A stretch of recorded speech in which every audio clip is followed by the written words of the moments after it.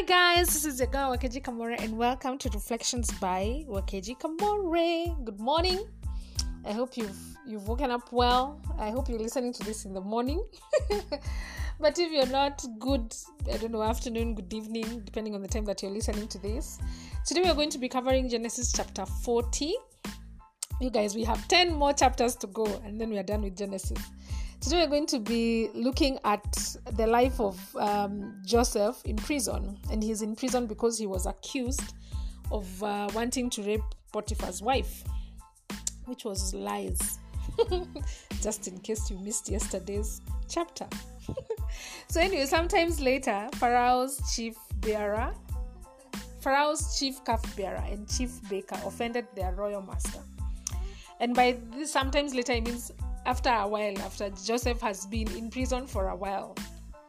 So the cupbearer and the chief baker offended their royal master, and Pharaoh became very angry with these two officials, and he put them in the prison where Joseph was, in the place of the captain in the palace of the captain of the guards.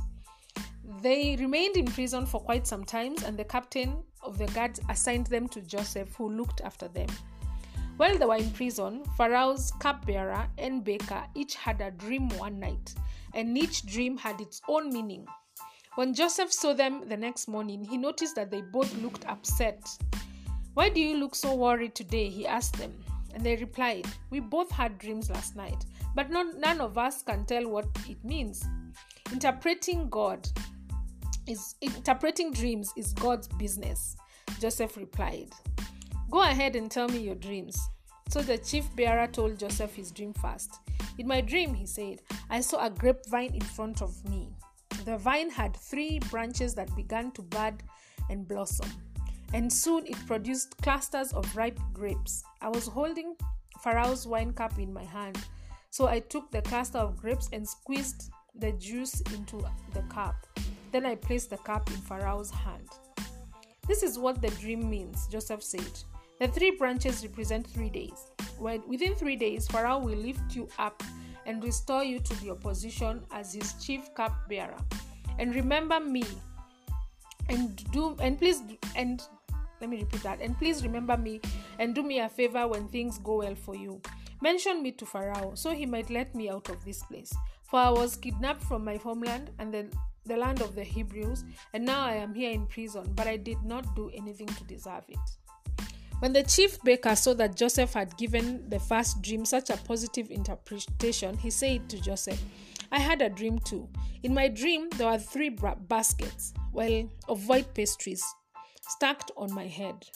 The top basket contained all kinds of pastries for Pharaoh, but the birds came and ate them from the basket on my head." "This is what your dream means," Joseph told him. "The 3 baskets also represent 3 days. 3 days from now, Pharaoh will lift you up and impale your body on a pole, like he will be hung on a pole. Then birds will come and peck away your flesh." This is tough. This is tough to even read. I can't imagine being the one who's being told that. So anyway, Pharaoh's birthday came 3 days later, and he prepared a banquet for all his officials and staff. He summoned the chief cupbearer and the chief baker to join the other officials. Then he restored the chief cupbearer to his former position, so he could again hand Pharaoh his cup. But Pharaoh's impaled the chief baker, just as Joseph had predicted when he interpreted his dream.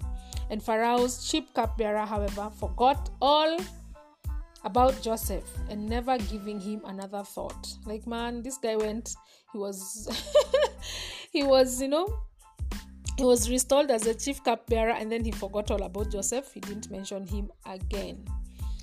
So in this chapter, I see God's presence bringing progress, growth, and multiplication. And you might be wondering, why is progress, growth, and multiplication in this chapter? Our guy Joseph is still in prison. And I get it. You see, the thing is, in Genesis chapter 37, Joseph started out as a dreamer.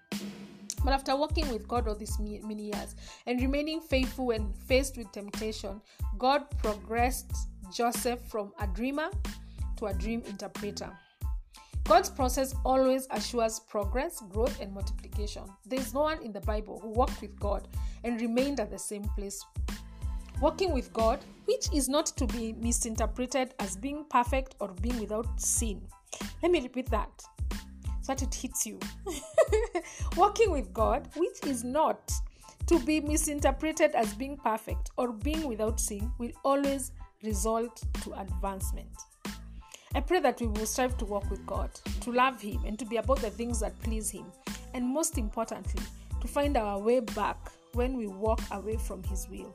And in doing this, progress and growth and multiplication will always be evident in our lives. Thank you so much for listening. This has been your girl Wakeji Kamore, and this is Reflections by Wakeji Kamore.